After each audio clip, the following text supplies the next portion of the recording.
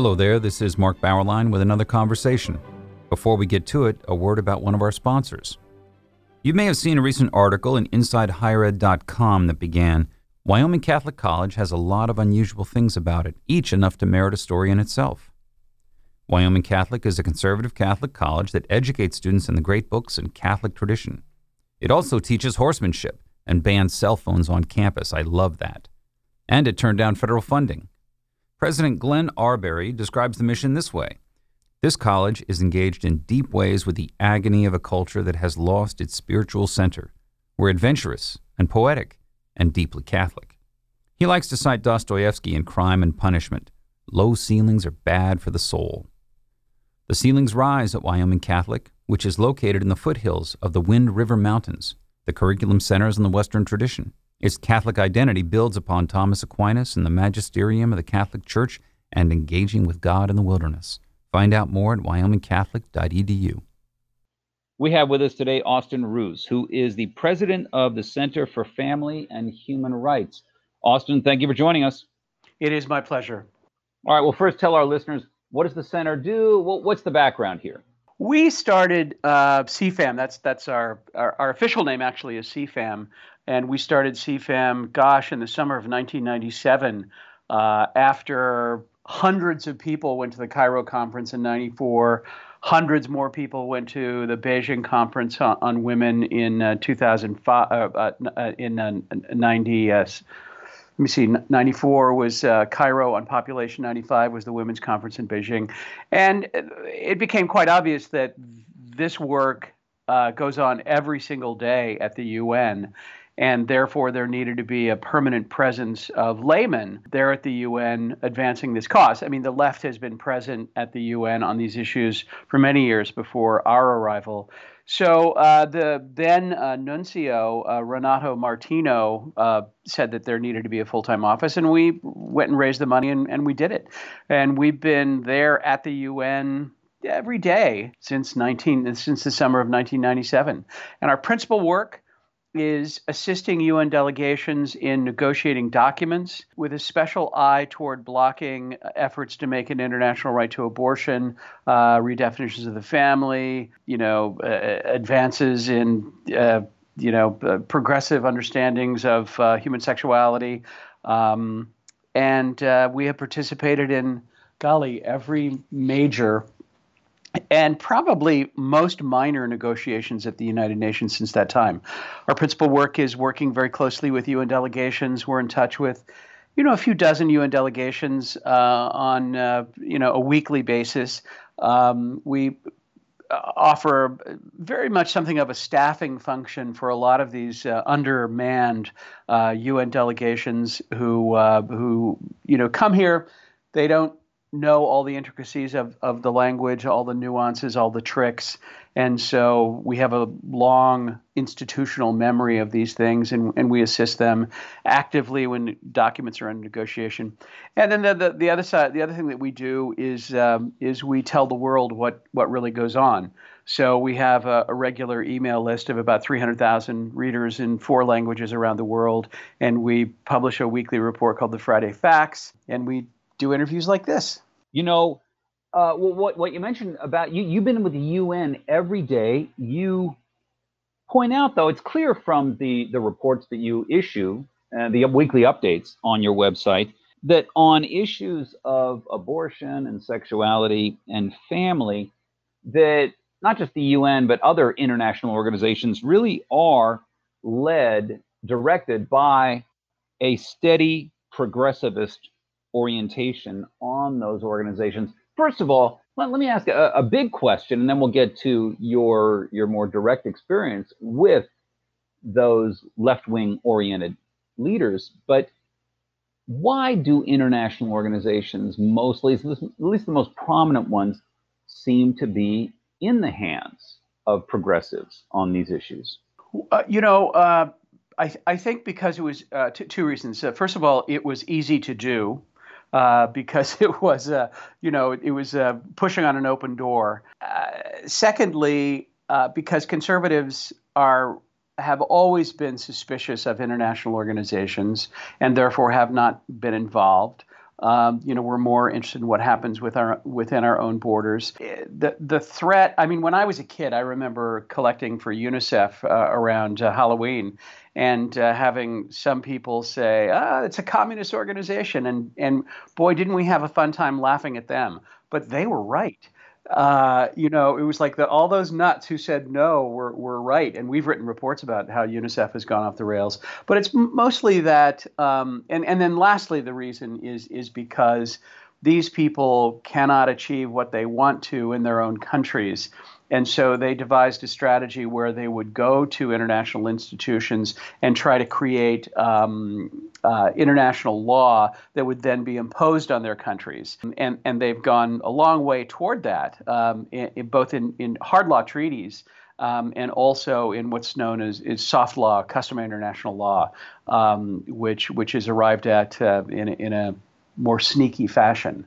But yeah, conservatives have not been much interested. I mean, we've been doing this now for 23 years, 24 years, and one of our big challenges is getting other conservative organizations to give two hoots about what happens at the UN. Americans tend to care about the United Nations only insofar as the Security Council does anything.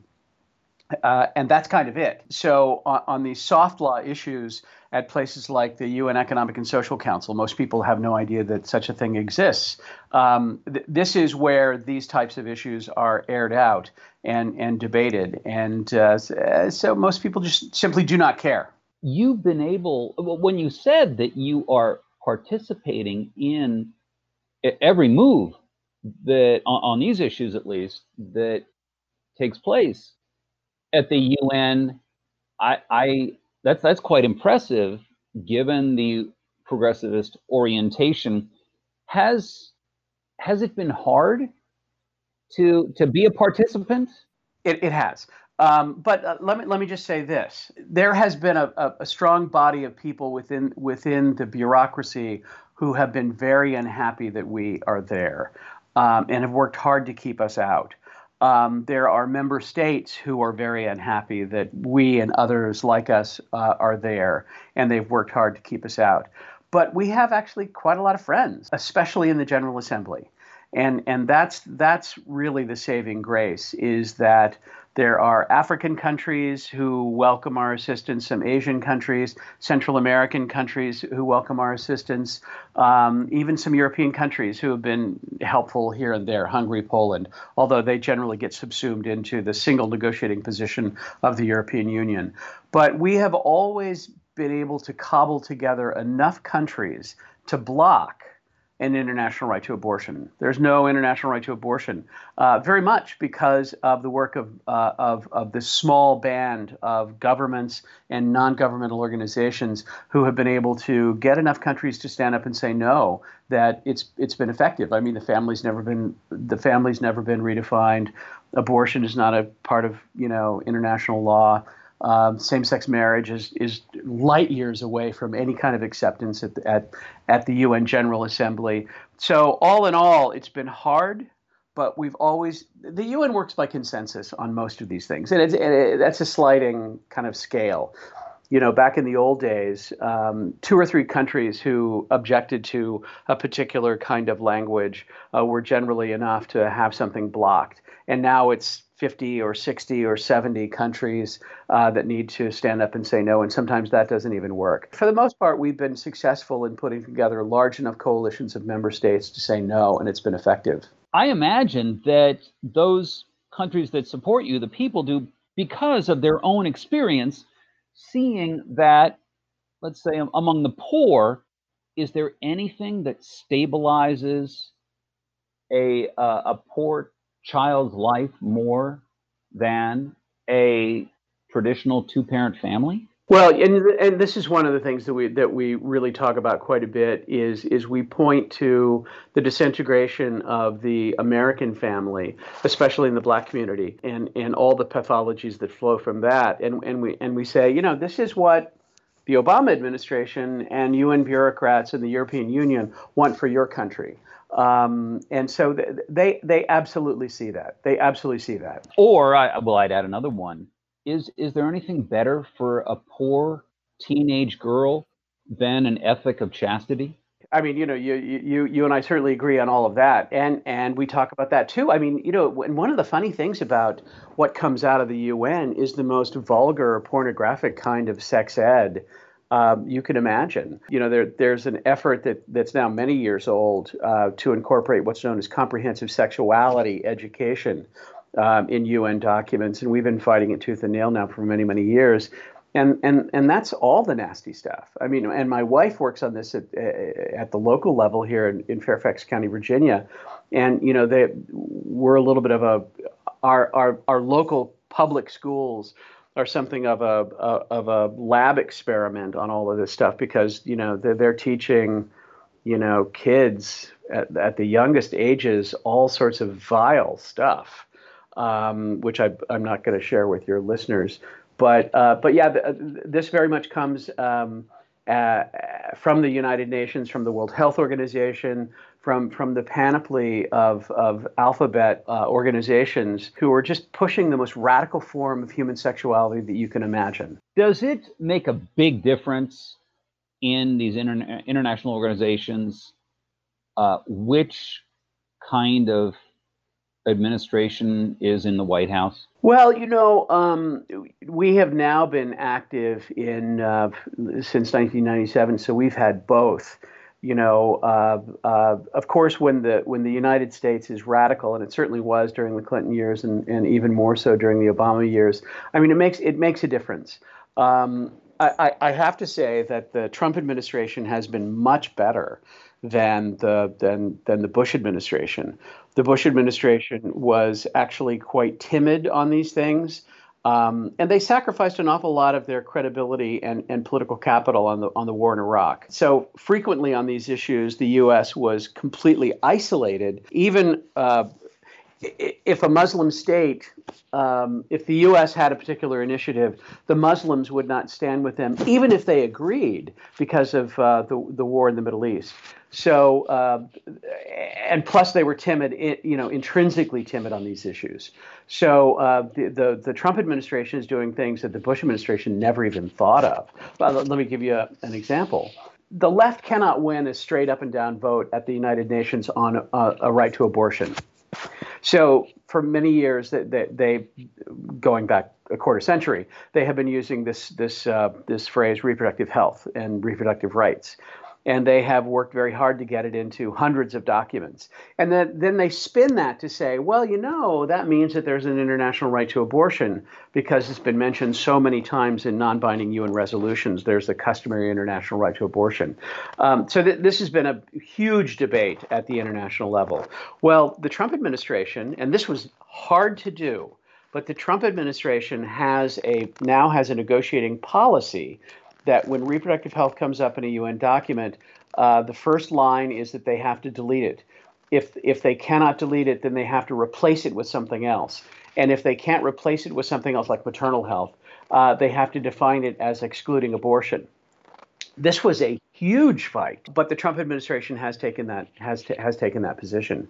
So the Trump administration has been very aggressive in fighting the sexual left at the UN. Austin, who in the world would have imagined 5 years ago that Donald Trump would be leading a charge at the UN on these matters?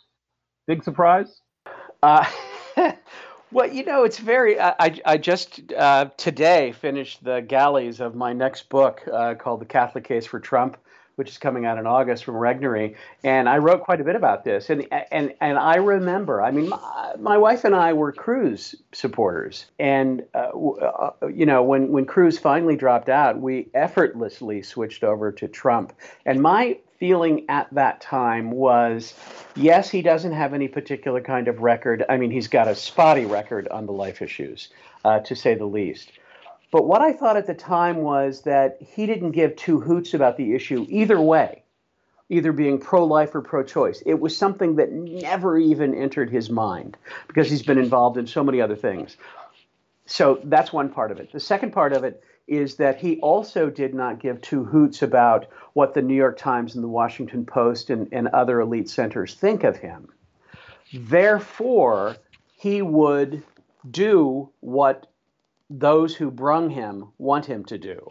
And the pro-life coalition was very important to him. Now, you take all that together with like a Bush or a Romney or a McCain or whatever, and they do care about what the Washington Post and the New York Times think, and the people around them care about those things. So, and they had other priorities, and so they would have naturally thrown us under the bus when Trump didn't care about the New York Times approving of him. Therefore, I was cautiously optimistic that he would do what we want, even if he didn't care about it. Now, subsequently, I think that he's come around to a stronger position, sort of agreeing with us.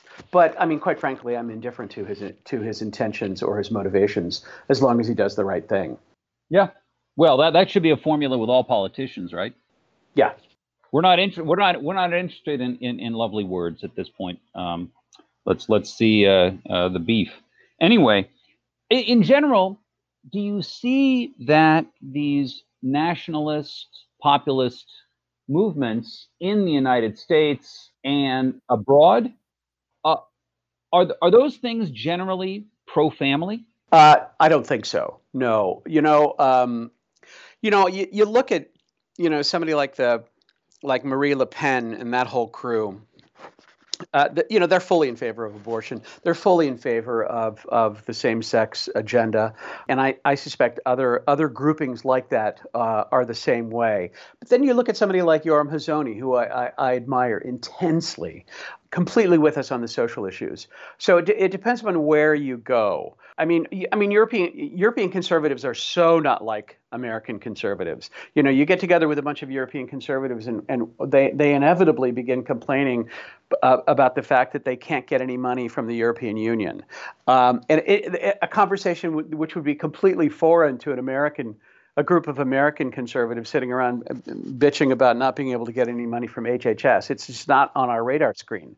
But and they think we're crazy on guns and yeah. So it's a very different group over there than it is over here.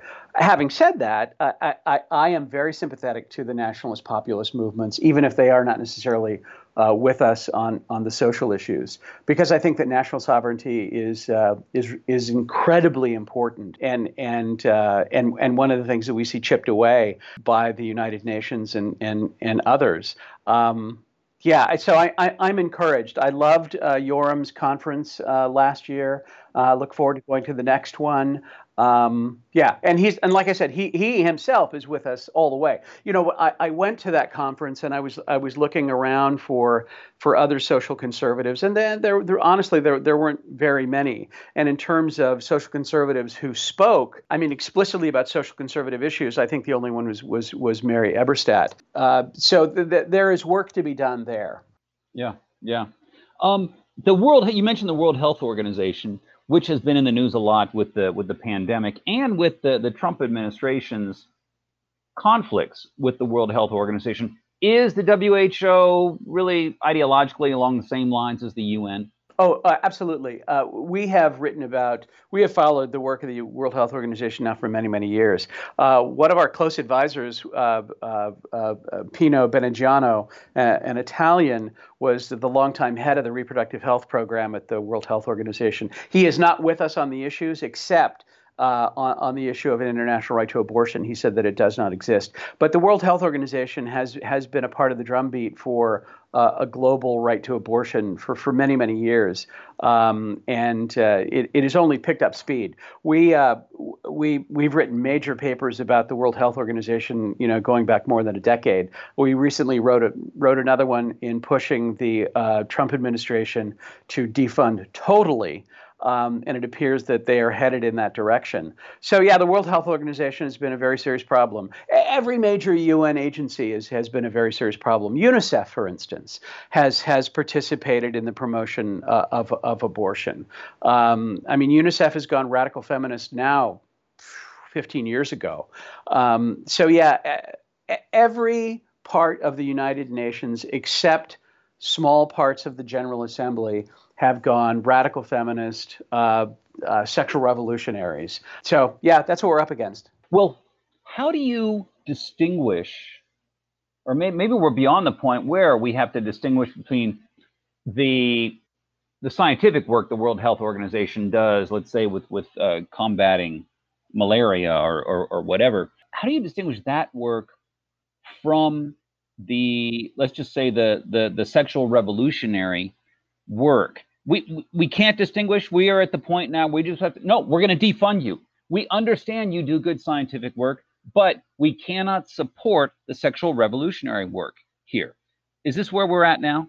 I think so. And one thing that we as Americans have to understand is that we do not need to funnel our money through international organizations to do good in these areas around the world. We can make huge bilateral donations. Heck, we can create new organizations, although I'm generally against that because they almost inevitably go bad.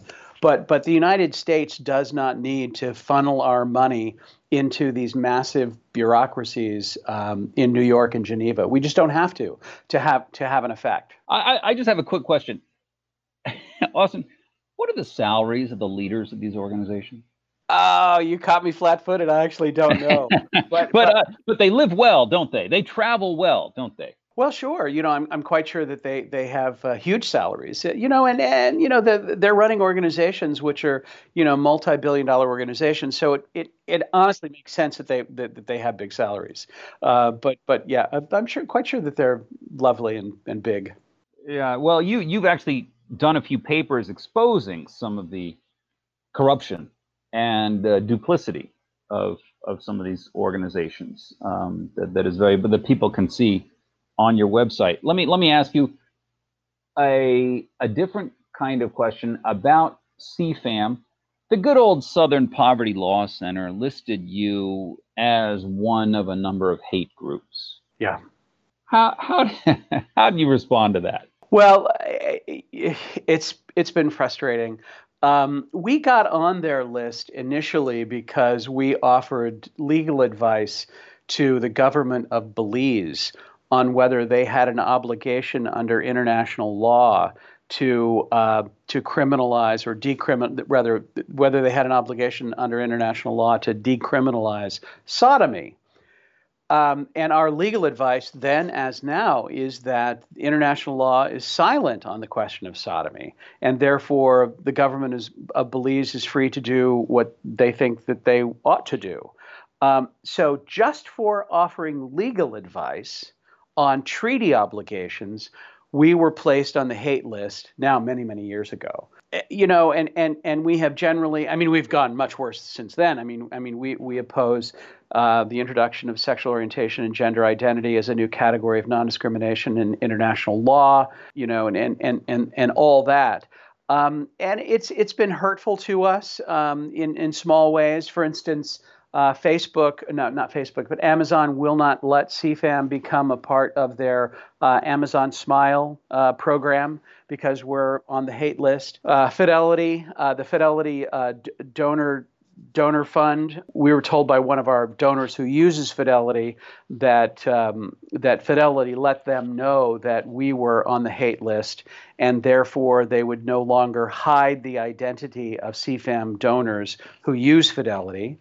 And that's because we're on the hate list. And it's like I gave a lecture at Catholic University a couple of years ago in I think a political science class, and the very first question I got from some snot-nosed kid was how do you like being on the Southern Poverty, and he meant this pejoratively, on the hate list for the Southern Poverty Law Center. And the purpose of the blacklist is precisely so that kid could ask that question. It's a scarlet A that we just can't get rid of. A couple of years ago, I was asked to do an interview at the Washington Post, and this, at the time, we were always in news articles always listed as designated by the Southern as a hate list as a hate group by the Southern Poverty Law Center, almost like there's a keystroke on the computer.